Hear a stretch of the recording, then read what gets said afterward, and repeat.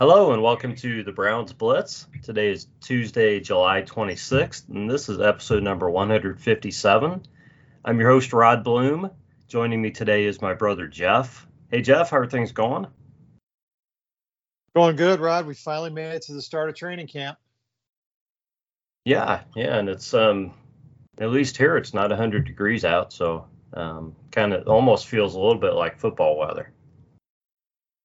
Right. I mean, it's the beginning of the season when you start reading about guys already getting hurt. So we're right on track. That's the first thing I had to talk about when we get to the Browns. So yeah, we'll get there. Definitely. So Jeff, this is one of our probably one of our most highly anticipated podcasts in a while because we have Mike in the 330 with us, and Mike's a really nice guy and put this out, and a lot of people are excited to hear Mike on the pod tonight. So Mike, how are things going? They're going great. Thank you for having me on, guys. I really appreciate it. Absolutely. Great talking to you. Yeah. We're gonna talk about a bit of Brown stuff with you, and with camp starting and everything. Before we do that, we're gonna do a couple of other kind of business things that we do here, and the first is we talk about what we call our Blitz beverages, and that's what we are drinking tonight. And Mike, don't be too embarrassed here because this segment might be a little bit unusual because normally I join in on this and sometimes Jeff joins in on this, but we're going to let you go first and then we'll see what happens afterwards. So why don't you tell us about what you're drinking? Right now I'm just drinking a ice cold Budweiser out of my Cleveland Browns mug. That's about it. Nothing fancy, just keeping it simple. So. Well, Cleveland Browns mug, that makes it special. So it always makes it special. Yep. Yeah. Jeff, are you drinking anything tonight? I have a Lake Erie highball in front of me, Rod. That's what I'm drinking too. So Mike, we hate to kind of leave you cold tonight, but Jeff's not drinking, and I'm still coming down off the COVID a little bit, so I was planning on having a beer tonight, and I just right before recording I just was not feeling up to it. So I feel fine, but I just didn't feel like a beer was going to hit me right tonight. So I don't want any pity from anybody. I just didn't want to drink a beer. I feel fine, trust me. I just didn't want to drink a beer tonight. Feel better soon. Yeah. I'll catch up. I got plenty of beer. I will catch up, in the coming months. So it's not a problem. I just was not going to join in tonight. So I hate to do that to you, make you drink alone, but we appreciate you taking part in this segment, upholding it for us tonight. That's quite all right. There's plenty of times when I've been the only one drinking. So. Yeah, me too. Yeah. So the next thing we like to do is just turn the floor over to you, Mike, because we want to hear about your Browns journey, your fandom, and just let you talk about anything you want to share right now. So the floor is yours, and just your history as a Browns fan, anything else you want to share. Okay. Well, my history as a Browns fan started in the Bernie Kosar era, mid 1980s. Although my first Browns memory was probably Red Right 88. Just the expression on my dad's face when that happened. We used to always tease him. He'd eat ice cream too fast and get the classic brain freeze ice cream headache, and he'd basically put his palm of his hand up to his forehead, and because it was like a wincing in pain. And that's exactly what happened when Red Right 88 happened. I was all of maybe 5 years old. I didn't have no idea what was going on. I just remember the look on his face and that palm going up to his forehead. I was like, oh yeah, this can't be good. So I figured, well, I used to, well, how our house was laid out was the family room was downstairs. And so my dad was the type of guy that when he would watch a Browns game, this is back during the Brian Sipe era, he would sit down there and he'd have his sandwich and his bag of Fritos, and he'd always have a beer mug filled with milk. But then he would yell at the TV, and he would punch the palm of his hand, like when he would slap his hand with his fist, and he'd just yell out, "Nail him! Nail him! Nail him!" And it would just resonate through the whole room. And it kind of freaked me out and scared me, because here's my dad yelling, and I'm like, I don't know what I did something wrong.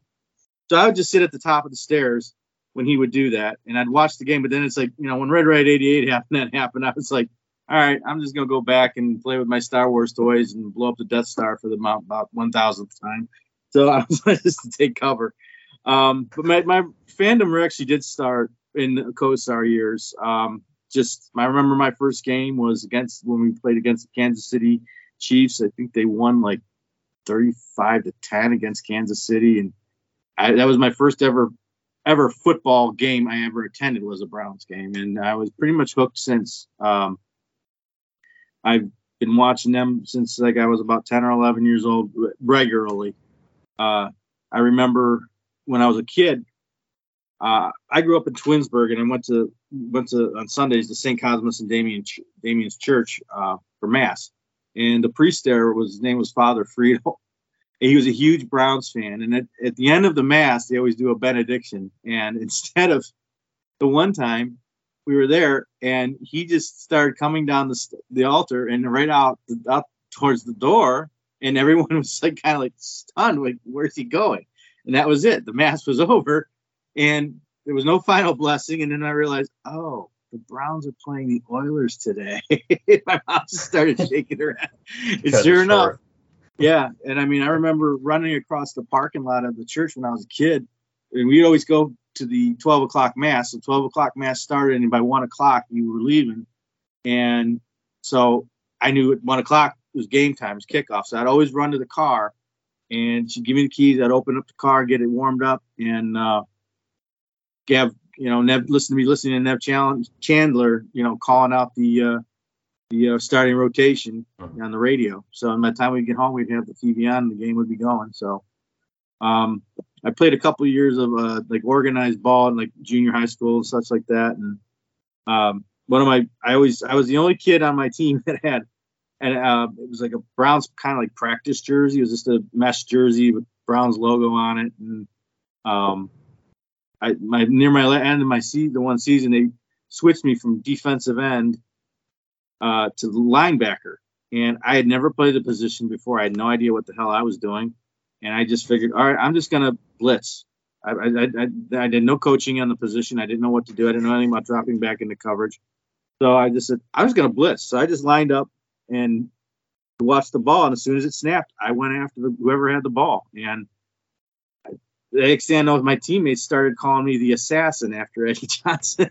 So I was like, all right, cool. I'll take that, And then I remember like the years that, when Belichick was here, the team was like in a bit of a flux, and then started to look like it was getting turned around. And then the bottom dropped out, and, 95 happened, and it was just the rest was, we need to say from there. And, but I've been, and during that time when the Browns weren't here in between 95, 96, 97, 98, 99 came back. I kind of paid attention to football, but I didn't have a team here. Some people would say they maybe go watch the Bills, or some people jumped ship and went down to that. I will not refer to the team, that city in PA. I will refer to them as that team from PA. Or I even type it out in my tweets. I go TT, the team from PA. I will not, or I'll put in a substitute of B for bastard. But I just, they want to root for other teams like Detroit or Green Bay and stuff, but I just couldn't get into another team. So in '99 we got our team back, and I just picked up where I left off, and I've been following them. We went through, I don't have to tell you guys what we've gone through in the last 20 some odd years. So, but I stayed with them, and I'm going to stay with, I put in my tweets sometimes, blood, body, bone, and soul. I mean, I'm not I'm going to be with this team until they roll me into the ground. So, but that's basically my fandom. I mean, I love this team. I don't root for specific players, although I have my favorites. I mean, I've tweeted out a number of times that, hey, Myles Garrett and Nick Chubb are the sons I wish I had, and I mean it. I mean, I love those guys.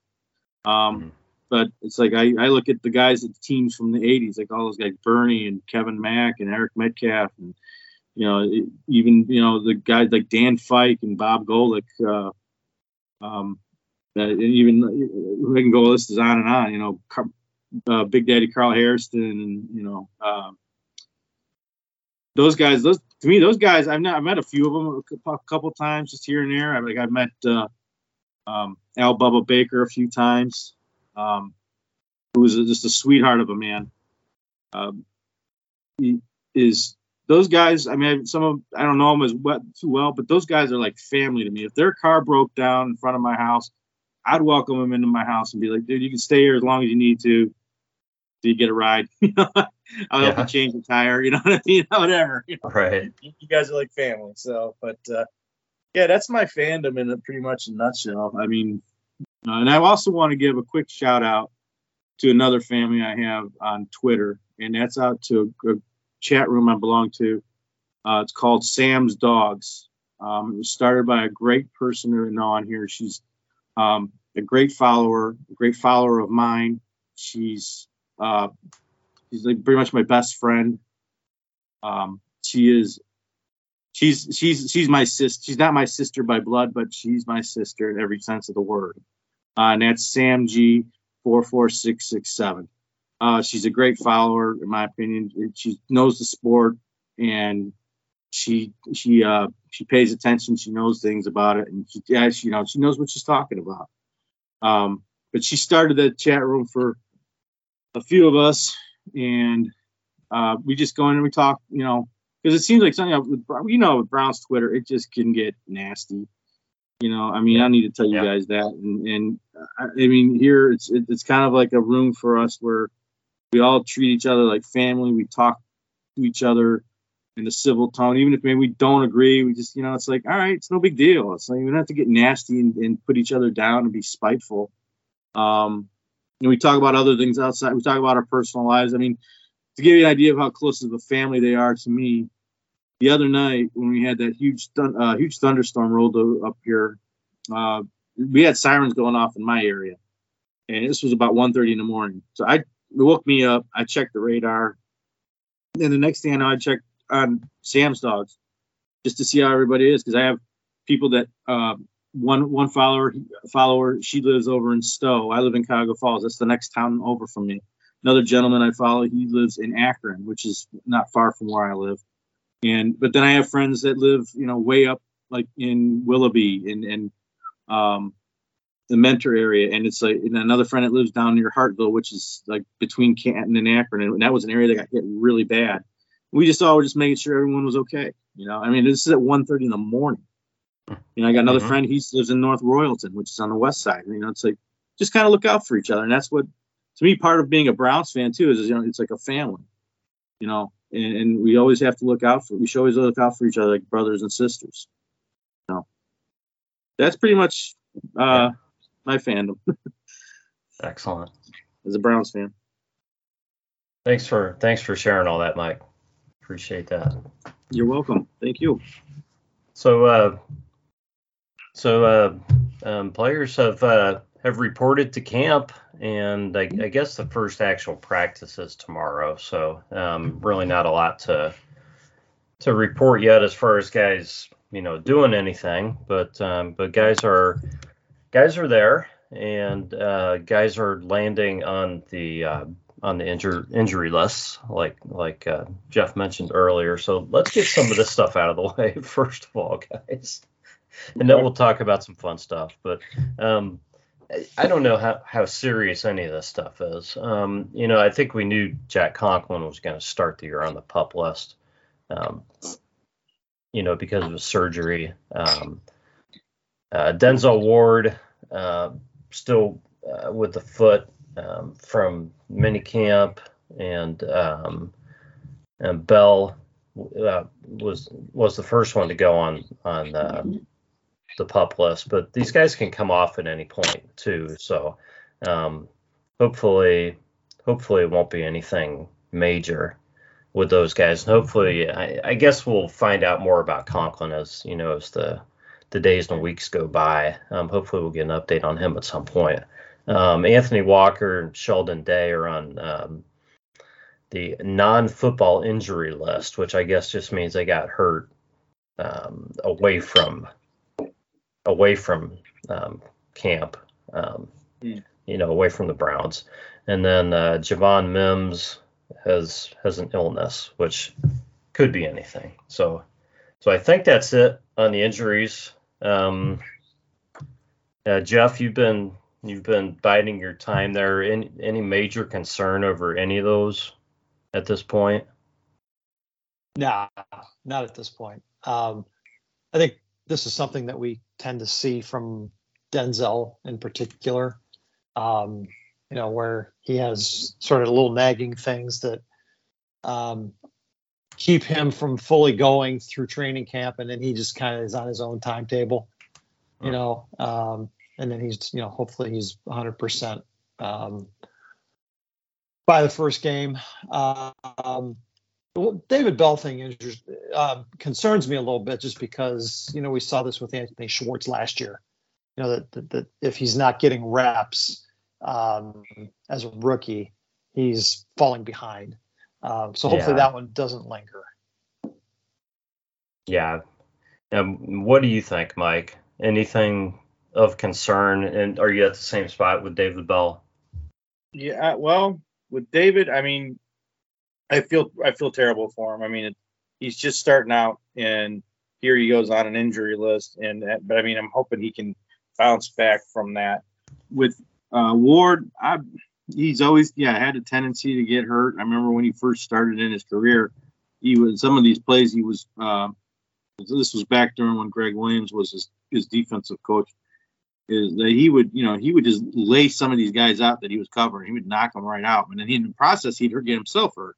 He's I think developed into a real pro in learning how to play at a level where you don't have to you can still hit, but you don't hurt yourself in the process. I'm not too worried about him. I mean, he's he got himself a brand new contract here. He's signed up. I think he'll be just fine. Knock on wood. Hoping he has another shutdown year like he did last year. I'd love to see him get some more interceptions, especially like when he did that big one against Cincinnati, or I should say, I'm sorry, that other team from Ohio. And also, then with Jack Conklin, I mean, he had surgery. I think you know what? Don't rush it. Let him. Right. We don't. I mean, we're in week 1 of training camp, and we have to go through all of the rest of this month, all of August, and they break camp, and then we're getting ready for week 1 against Carolina. So there's no reason to rush him, in my opinion. I mean, get him ready for the season. The guy just came off surgery. We don't want him getting hurt in some walkthrough practices and things like that. It's not worth it. Just take your time with him, and he'll be ready. So that's just how I see it. So, but I do feel terrible for David Bell. I do feel terrible for him. But I hope he bounces back. So I mean that's just I'd like to see him get back in the groove as soon as possible. I mean, the good thing with David Bell is they saw what he could do in minicamp. I mean, I think we knew that he had good hands and everything, but but I think they know what's there. So you like to think that he's, other than missing the practice time, he shouldn't really be, you would like to think that guys aren't really passing him by him not being out there, but who knows? And the other thing is the guys on this list, most of these guys are going to be on the 53-man roster, with the exception of Sheldon Day, who's probably got to earn a spot, and Javon Mims, who's probably on the bubble at best. Right. So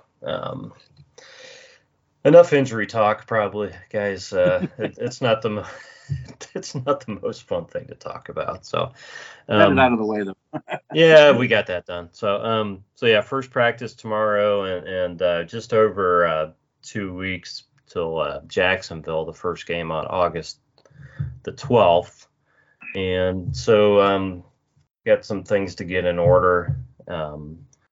I guess from what I've heard, Watson and Brissett are going to be splitting the first team reps 50-50. I guess that's what you have to do until they hear something. Right. Jeff, what do you think of the implications of that, or do you think that's kind of just what they have to do? Do you think that does damage for either one of those guys to have to split those reps? I mean, it's just the best thing you can do, I guess, huh? Yeah, I think that would be pretty typical. Anytime your starter is in question, right? Whether it's because of performance injury, or possible suspension, or any other, host of potential reasons. I think you have to get both guys ready, and you have to get them both comfortable in the system. Mm-hmm. That's what we need to keep in mind, is that we're really hitting the reset button on offense this year. So no matter who the opening day starter is, this is going to be a growth and learning process throughout the season. So not knowing which one of those guys is going to be available to take the most snaps, I think it makes sense to just split it. There's no quarterback controversy. It's just who's going to be available to take the snaps, right? Yeah.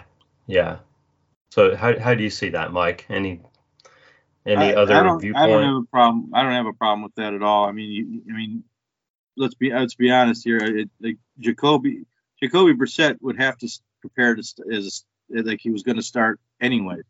And we don't have a final decision yet, which is ridiculous. But it's like you might as well just send it to the Supreme Court. But yeah, Lord knows they have a real good reputation right now. But it's yeah, I don't have a problem with it. And these are just preseason games. I mean, but we don't know if Jacoby, if he's going to be when he's going to be starting. Obviously, I'm going to say, yeah, he's going to be starting week 1. Get him ready, get him comfortable, get used to that quarterback center exchange, and calling plays. Right. And they're both smart guys. They're not dumb. I mean, Deshaun's a smart player. He's going to pick it up. He's still going to have a tablet with the plays on it, but yeah, those reps with the first team do matter. But until we have a final decision from on high, you got to prepare both of them. And I think going at it 50-50 is a smart way to do it. Yeah, and I mean, I would still think probably with either guy, especially more with Brissett starting week 1, that they're probably going to, introduce more and more of the playbook as you get into the season. Anyway, especially with a newer offense. Yeah, and those guys, let's be honest, have different skill sets, right? So you can only put so much in with Jacoby Brissett under center in the first 2 games. If Watson comes back partway through the season, then you start to see things open up. Yeah, and I mean, it's not like like you said, you're hitting the reset button in the sense. I do agree. I mean, but you've got 3 good running backs back there. The offensive line is designed for the run, and if it gets into something where it's a situation where maybe passing the ball is maybe not the best situation for Jacoby, well, you got 3 bulls back there that are just salivating to run that rock. Yeah. And then you just signed last year. You extended Batonio. You extended Teller. I played left guard. I mean, nothing warms a left guard's heart more than hearing a running play being called in the huddle, especially if you got a linebacker that's running his mouth, because it means if you give me a sweep play and I hear the linebacker running he's shooting his gate off, oh yeah, bring it, son, because I'm gonna knock you on your ass. Because and then you look at Teller, the guy serves up pancakes like IHOP. So you can't go wrong. So yeah, I wouldn't mind, hey, hand that off to Chubb, hand that ball off to Kareem, get the Ernest Johnson, rotate those guys in and out. Fresh legs feed the wolf, as Herb Brooks used to say in hockey. Fresh legs feed the wolf. Give it, rotate them out. You keep a nice long drive going, take half the clock off of a quarter, if not more, maybe 3/4 of the clock off of a quarter. You got that defense sucking dirty pond water through a straw with their hands on their hips. And then if you do that in the first or second quarter, by the fourth quarter, they're going to be gassed. You can just run right all over them. It's not rocket science. Backyard Ohio football. We've been doing it here for over 50, 60, 70 years. Not that hard. The only thing that concerns me a little bit about that is, a great deal of last year, we saw teams just stacking the box against us. We had 7, 8, 9 guys playing against our run. We have to at least have some level of efficient passing ability, whether it's quick things, to the tight ends and the running backs out of the backfield, or whatever Stefanski comes up with to scheme these guys open. We need to be able to see Jacoby Brissett make those plays just to keep the defense honest. Okay. Yeah. I agree. And my thing on that is this. Best part of an offense is deception. I want you to think of, like last year, I put this out on Twitter. I was practically screaming it into my television. Why were we throwing on first down with an empty backfield? If I'm a defensive captain or a shot caller on the other team, and I'm looking across the line of scrimmage, and I see no one in that backfield but Baker Mayfield, you're going to pass, but you're throwing on first down. Why? Mm-hmm. Even if your intent is to throw on first down, why don't you try and sell it like it's a run? Put Kareem back there. Put Nick Chubb back there. Put Ernest Johnson back there. It's all about deception. Make them think you're going to run. So then they don't know what to do. And that's part of why I just didn't understand what was Stefanski doing with these play calls. Plus, like I said, another play that they should have ran more, and this is just my opinion on it, and I just screaming about it on the TV last year, was where were the screenplays? I saw there was at least 4 times I saw screenplays ran where they were actually executed perfectly, but they stopped doing it. Why? Yeah. Even if you ran a screenplay with Kareem Hunt can catch the ball out of that in that kind of a play, and if he gets going, look out. That guy will go airborne. He will jump over people. He will plow through people. And so I didn't understand what some of those play calls were last year, but that's just my take on it. So that's just my opinion on it. So, but I hope they get it turned around on some of those play calls. Yeah, I hope so. We have not talked about the signing of Josh Rosen since on this podcast yet. So I know a lot of people hated this. A lot of people hated this for various reasons. And people telling me now the Browns have been linked to Baker to trying to trade for Darnold, and then they signed Josh Rosen like they just wanted everybody in that whole draft. That makes him look stupid and everything. So to me, right now he's a third or fourth string guy with. I guess his upside is debatable because I think he's a guy who people have seen that he has physical tools, but it's all about his head. So you don't know where his head is. He's got to be very low risk, but high reward is probably pushing it with Rosen. So. What do you guys think about the signing of Josh Rosen? and we'll just throw this in to get in together.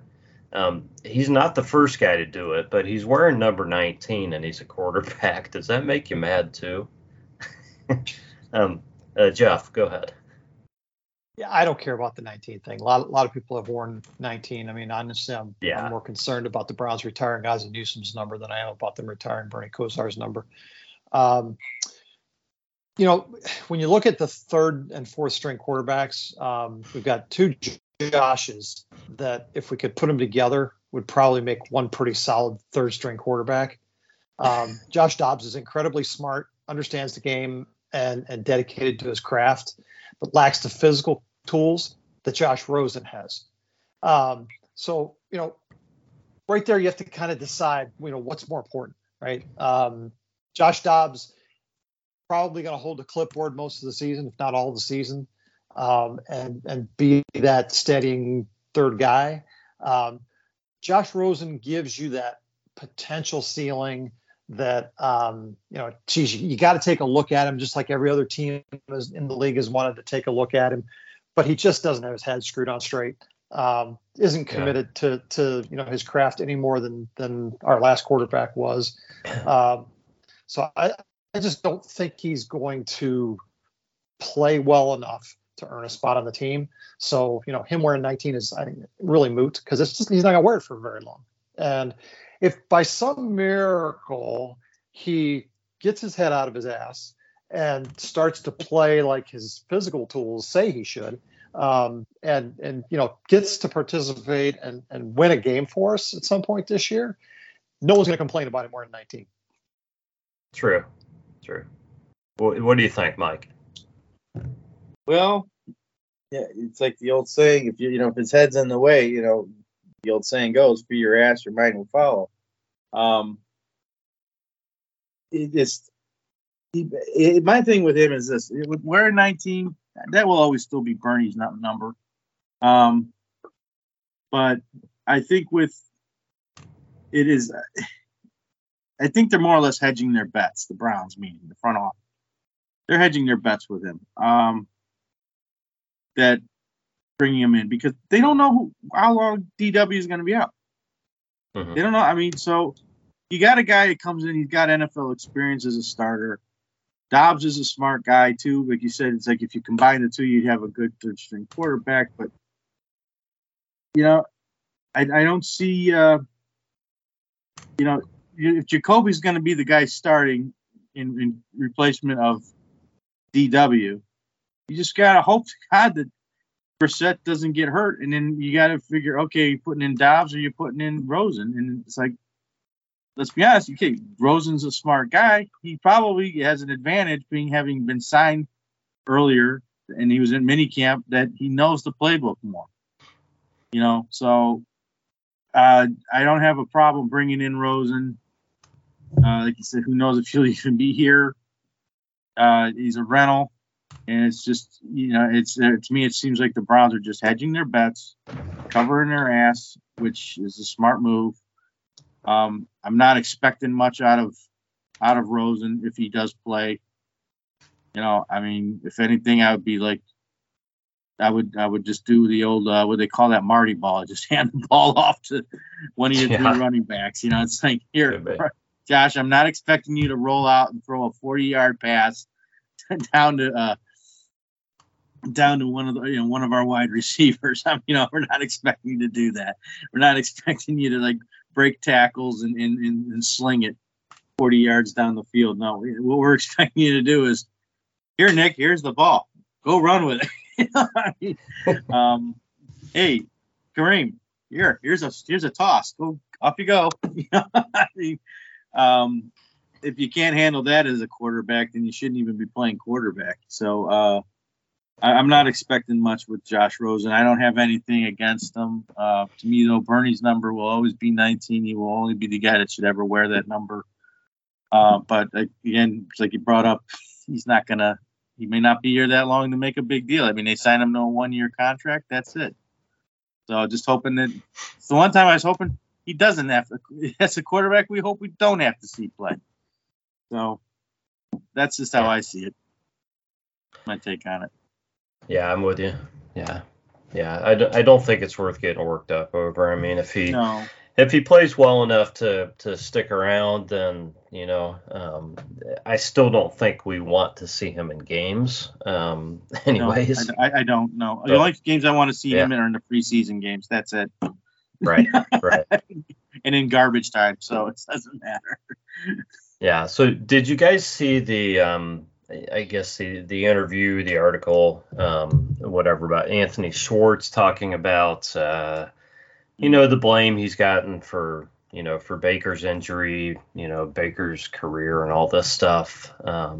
Did you guys catch any of that stuff? I actually saw the headline for it. I didn't get a chance to read it, but I mean, I saw the play.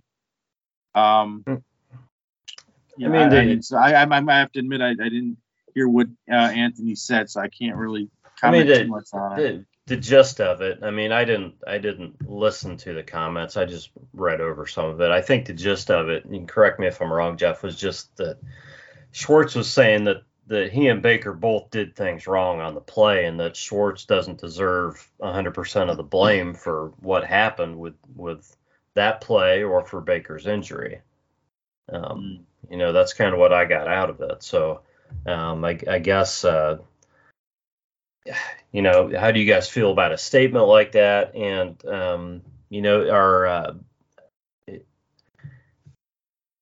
I have to be honest. I've kind of not really been thinking very highly about Anthony Schwartz coming into this season. Do you guys think he's a guy who could actually show up and play a bigger part than what we're expecting this season?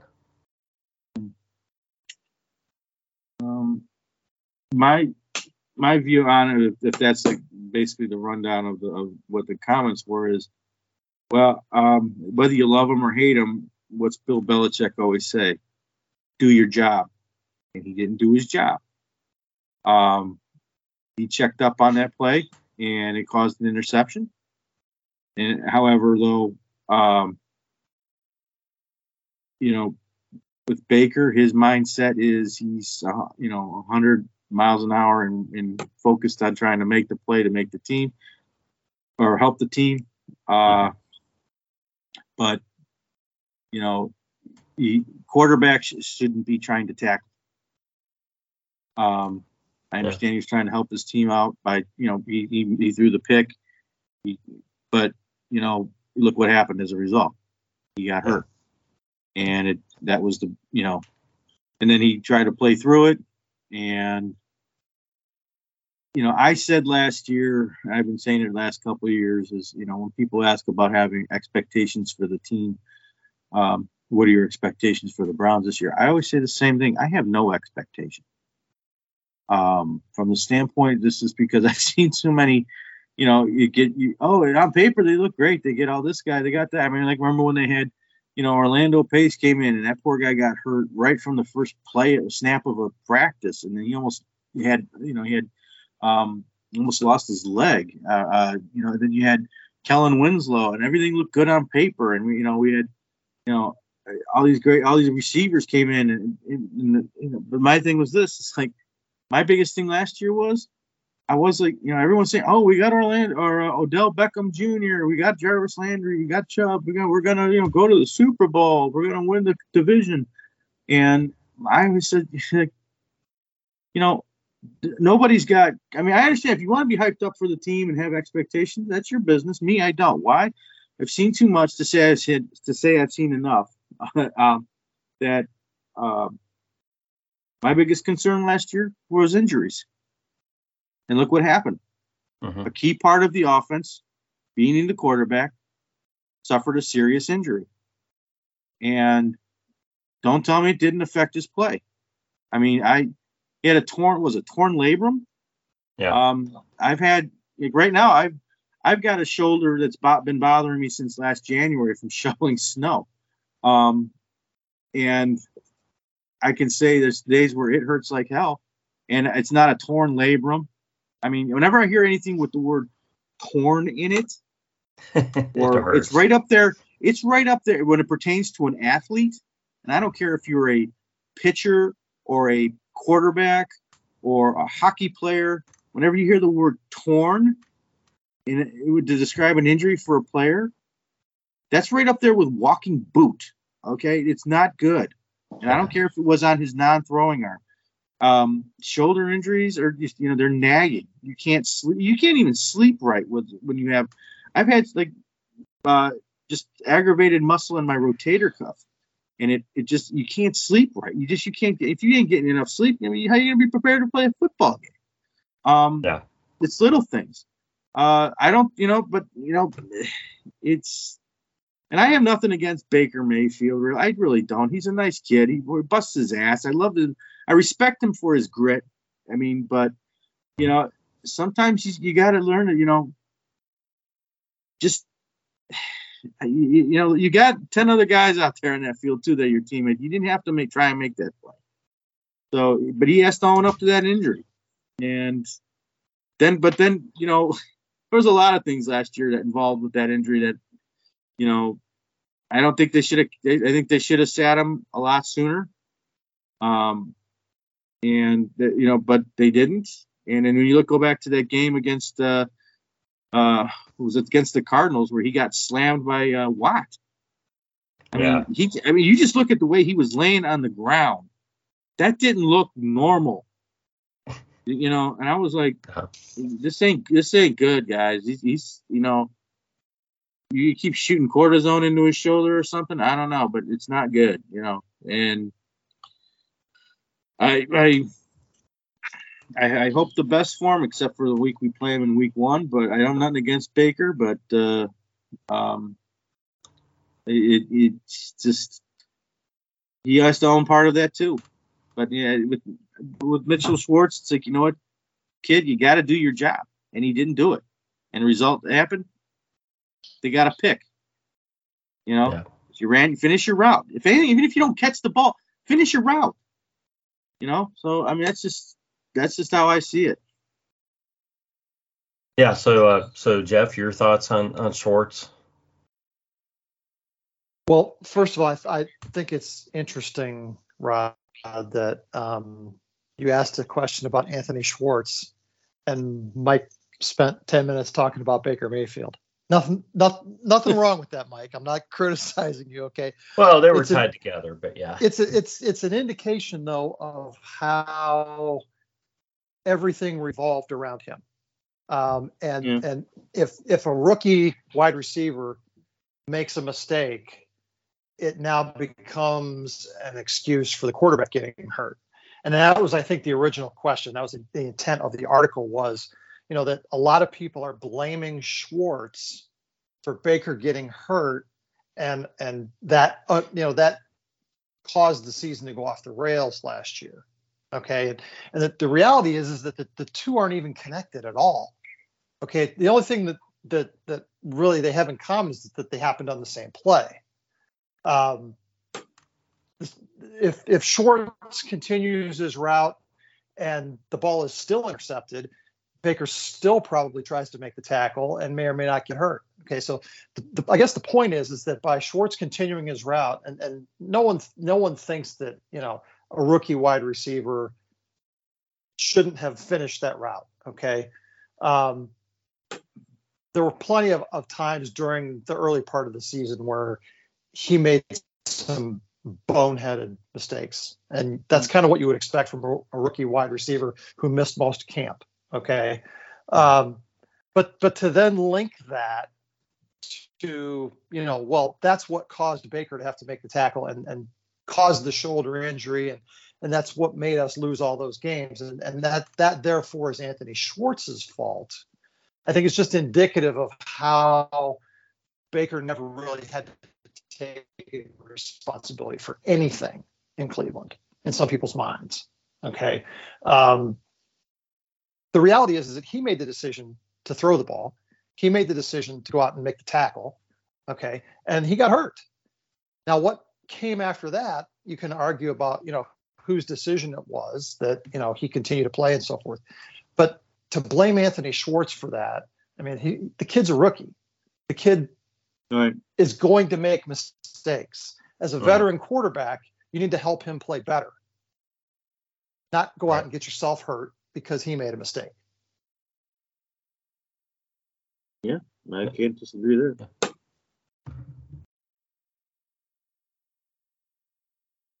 Okay, so yeah, I didn't know if you wanted to say anything about you know your thoughts on Schwartz this season. This season?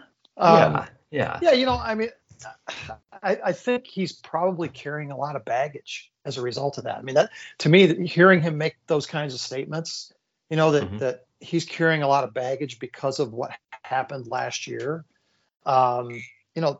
Like Mike was saying, a lot of times it's those kinds of things that those little things that cause a player to not be able to play at his best level, right? So maybe Schwartz is going to struggle a little bit until he can work through those kinds of things, and hopefully he gets a fair shot and can play well enough to stick long enough, that he can perform at a level that we'd all like to see. But man, he's already starting out with a couple strikes against him. It kind of feels like.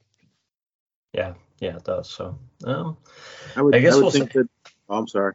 No, go ahead. I would just like to add with that is I think then the best thing for Anthony Schwartz to do is just put his head down and make plays, catch the ball when and earn his spot, and in that way, he to keep blaming. That way, people are going to, if he doesn't, because then people will keep saying, "Oh, he's the guy that caused the." Some will keep saying he's the guy that caused Baker's injury. Well, no, Baker, like you said, chose to try and make that tackle. He just didn't do his job on that play, and the best way for him to do that is to go out and practice, bust his ass, make the team, and then bust his ass all season to try and make plays when his number is called and that ball comes around. Catch that ball, and he's known for having like lightning speed. Burn the defender and score. That's to me the best way to get around all that. And just focus on getting better as a player. Yep, and that's all we expect from any player. Yeah, and let's hope he's able to do that. Yeah. Yeah, I do too. I really hope the best for him because he's a member. For now, he's a Cleveland Brown, and I want him to succeed. Because if he succeeds, then we succeed as a team. Right. That's right.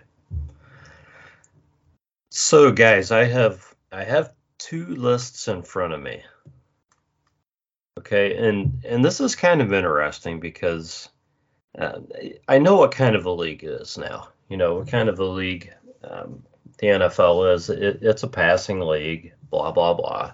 But the Browns are historically known for their running backs and for churning out great running backs. So the lists I have in front of me are no cheating on this, guys. One list is a lot easier than the other. One list is, this is since 1999 only. One list is 1,000-yard receivers, and one list is 1,000-yard rushers. Okay, the 1,000-yard rushers. There have been 7 seasons where a Browns running back has run for 1,000 yards.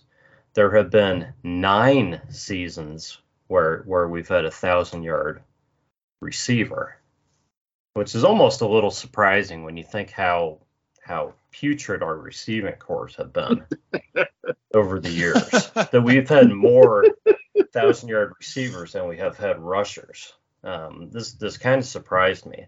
What doesn't surprise me is the fact that of the 7 rushing seasons, they were accomplished by 4 backs. Okay, and the 9 1,000-yard receiving seasons were accomplished by 9 different receivers. So I'll let you guys give me the 4 running backs first, because I think you guys can nail these 4 pretty quickly. Wow. Yeah. So the 4 backs to rush for 1,000 yards in a Browns uniform since 1999. Wow. Didn't Jamal Lewis do it when he came over from? We brought him over from the Ravens. Jamal Lewis did it twice in 07 and 08. Twice. Yes, he's 2 Okay. of them. Okay. He did do it, or you That almost was the did? easy one. Yes, he did 2 of them. Yeah, I remember. Yeah, Jamal really was a hell of a player. So Yeah. So that's one. Okay, and I'm going to say, Mike, you want to turn? I'm terrible with trivia. So I Well, really I'm am. I'm just sorry. thinking- I really am terrible with it. I'm thinking of the Madden cover, so I'm thinking probably Peyton Yeah. Hillis. Peyton Hillis. Yeah. Peyton Hillis, 2010. Okay. There's 2 more guys that did it. Yeah, one guy after 2010 and one guy before 2007. Boy. One guy should have been the Okay. first guy out of your mouth. Everybody's screaming it. Huh? Mine? My mouth? Or either of you. Oh, well, probably Nick Chubb, right? Nick Chubb has 3 of them, the last 3 seasons. Okay. Yeah. Yeah. Right, yeah. So I just want to make that too obvious. Yeah. Yeah. Yeah. Okay. And the last one That's- happened in 2005. And this is actually a name that Jeff threw out a couple of shows ago, I think. Oh, okay. By mistake. Yeah, thinking it was that he played in the 1980s, I believe. Right. Okay. Yeah. Ruben Drones. Ruben Drones, 2005. Yeah. So I those are was those gonna are four. stick to Ruben Drones. I Yeah, thought it was going to so- say William Green, but I was like, yeah. Yeah. I mean, William Green, so- I think. William Green was just under 1,000, I think. Yeah. He was like 900 and he was between 900 and 1,000, I think. Yeah, because for some reason, like when you brought that up, I was the first thing I kept was hearing Jim Donovan yelling out, "Run, William, run!" Yeah, he's the guy you would think of. But yeah, he was really close. I'm pretty sure. Like he may have been like even like 985 or something. It was pretty close to it. Yeah, he did his best. He busted his tail here. So William or Ruben Nick Chubb Drones. aside. Nick What's that? Chubb aside, none of those guys are really gonna like make you think Hall of Fame, right? I mean, Jamal Lewis had a pretty good career, mostly with Baltimore. Yeah. Yeah. But Yeah. most of those guys Yeah. were sort of like one-offs, like a year, Hey, a yeah, 1 year, Ruben 2 year Drones. career, right? Yeah, I don't know. Ruben Drones did he come from Denver. Denver or someplace? He may have had another big season someplace else, but Peyton Hillis, I think that was his only big season. So, Yeah. Okay, so we are down to the 1,000-yard receiving list, and these go from 01 up to 2019. So I'll let you guys give me any that you want to spout out, and we'll just see how many you can get. Mm-hmm. Wow. Well, we It's know it's easy not. Well, I it's can tell easy you for right me now, 'cause it's I have not the Dwayne answer. Bowe. It's not Dwayne Bowe. He's not on the list. He's not on the list. I would have got some of these. I would not have gotten all these guys. No way. Geez, I'm trying to think. You'll remember most of them when you hear them, though. Yeah. Sure. Oh, there's well, I'm trying to think what's his name that played for God, he played at Ohio State. He came here from Canton, I believe. God, what the heck? He's the coach. He's a wide receiver coach out of Ohio State now. God, his name's right on the tip of my tongue. He was here when oh God. You know him. I can't remember his name now, darn it. Brian Hartline. Brian Hartline. Thank you. Brian Hartline. He is not on the list, guys. Oh, okay.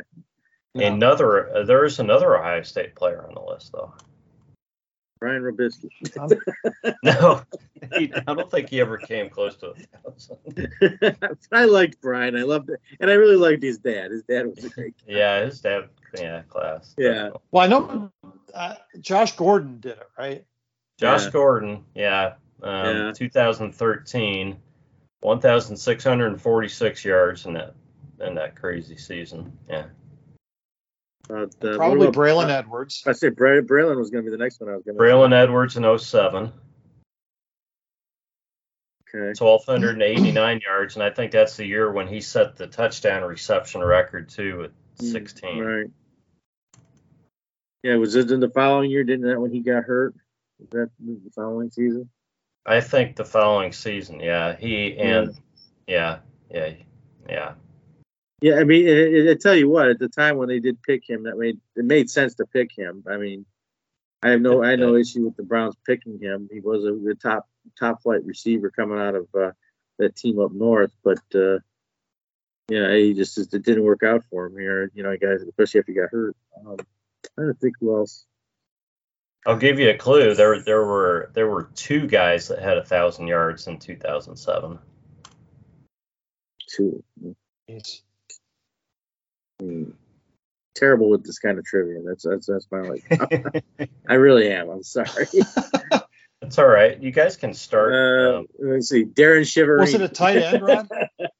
It was a tight end in 2007. Tight end in 2007. Who was the tight end back then that had 1,000 yards? And I'm pretty sure we talked about this guy on a show not too long ago. I'll give you a clue. There are two tight ends on this list. Okay. Oh my gosh. Drawing a blank on name right now. One in picture the guy, 2015, one in 15, and one in 2007.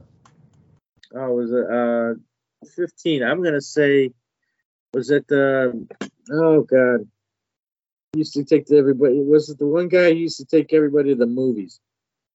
Yeah, it was. Yeah, guy. He's actually a really nice guy. Everyone really liked him here. Oh god, yeah. Gary Barnidge. Gary Barnidge. Yeah, that's 2015. 1,043 yards. I like Gary Barnidge. So that leaves the 2007 tight end. 2007. Who got drafted around the time that Edwards did. Oh man. The season before or after. Huh. You got me on that. Who had Terrible trivia log. Who had a famous dad with the same name. Oh, Kellen Winslow Jr. Yeah. Was it 2007? 2007. Yeah, 1,106 yards. Yeah. I don't even remember him really contributing much, other than drama. That was the 1 year. Okay. He and Edwards both had 1,000 yards. Wow. I just remember, because I just remember him for that Evel Knievel bit where he was the motorcycle. I mean, yeah. Was that the Derek Anderson year? Yep. That we made the playoffs? Okay. Or they just missed the playoffs. Yeah. Sure. Yeah, just missed the playoffs. Yeah. 10 and 6 year. Yeah. Yeah. Okay. Yep. Okay. So you guys went in. Joe Thomas's rookie year, I think, wasn't it? Was that 07? Yeah. I think so. I could be wrong. I know it's right around there. I'm not gonna. Yeah. I should know it, but I don't. So you guys wanted to name the two guys who did it in 2019? 2019. So I almost want to say Jarvis. Jarvis with 1174. Yeah. Doesn't surprise me. I'll always love Jarvis. Yeah. I mean, when he first came out, I would always try to get him on my fantasy team. I'd always pick him up in a free agent. He would be still floating out there, and I'm thinking, how is anybody not taking this guy? Yeah. But, so who else in 19? Let's see. Not Kevin Johnson. Wait, who'd you say? Kevin Johnson? Yeah. He actually did it in 2001.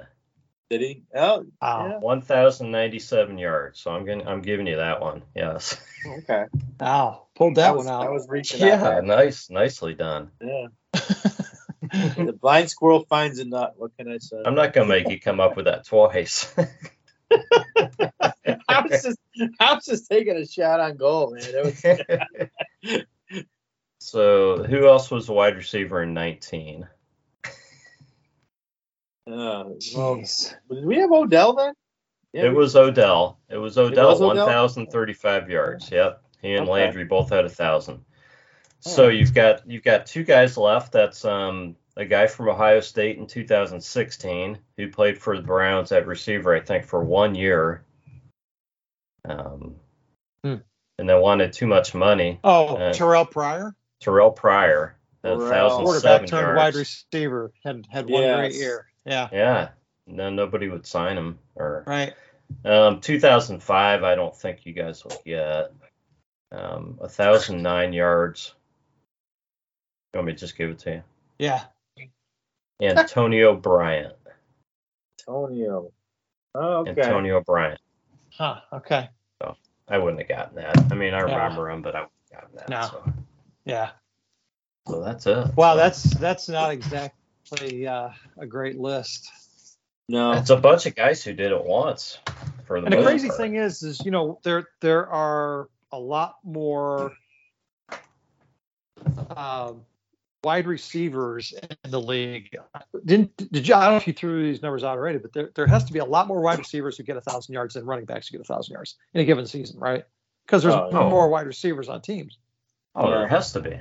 There's more throwing opportunities than there are running opportunities. Well, yeah, look how many passing yards there are compared to rushing yards. There has to be. Well, it's like you said earlier, it's a passing league. So I mean, now the way the defenses are get flagged, you sneeze in the wrong direction of a wide receiver and they flag you. So I mean, it's like the passing league, like you said. Well, you just did a great job of describing our ineptitude at wide receiver since '99.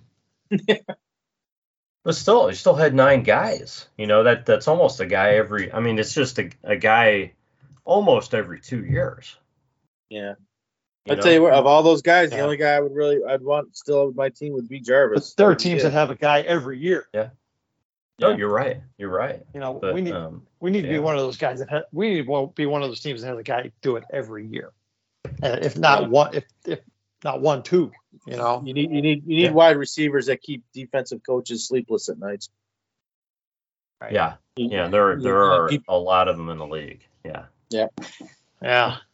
Wow. Well, that was interesting.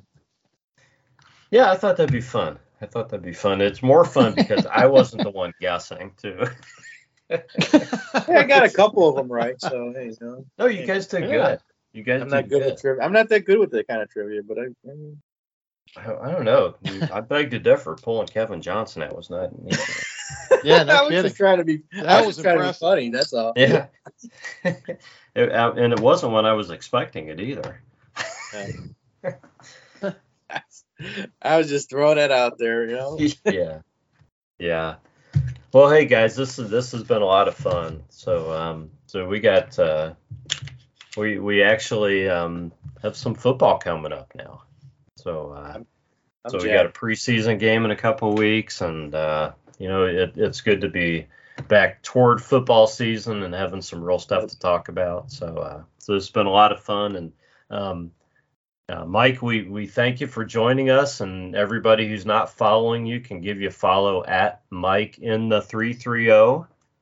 Yep, it's kind of cool when your name like actually is the same as your at, so it's really easy that way.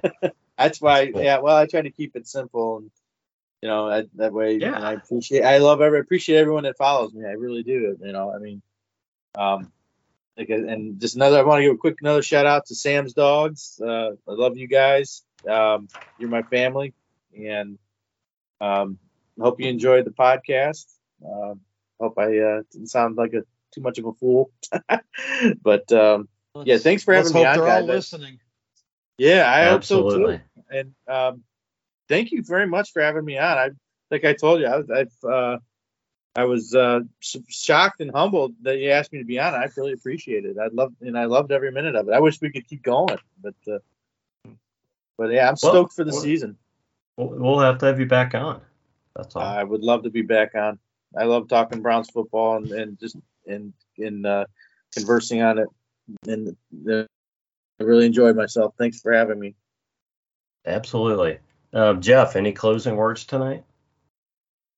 I'm just going to throw this out there that the following guys are still available at the defensive tackle position. Ndamukong Suh, Malik Jackson, Sheldon Richardson, Malik McDowell, who we have exclusive rights to, and Danny Shelton. All these guys are still out there. And right now, the only one that I'm even remotely interested in is Sheldon Richardson. And I don't know if that's the possibility or not. But once we have some sort of a decision on the Watson deal, I think that's probably the place where we would be most likely to spend some money in free agency still. And it's kind of surprising that all those guys are still sitting out there. Yeah, because I mean, just to add in real quick, because I was listening to 92.3 Fan the other day, and I think it was on Baskin and Phelps. They were talking. Somebody was talking about, where if there is any part where we have a weakness on defense, and that would be that inside like the middle of the defensive line there. And I'd love to have Sheldon back. The only other person I would maybe consider would maybe be Danny Shelton, but I'd rather have Sheldon back, Sheldon Richardson.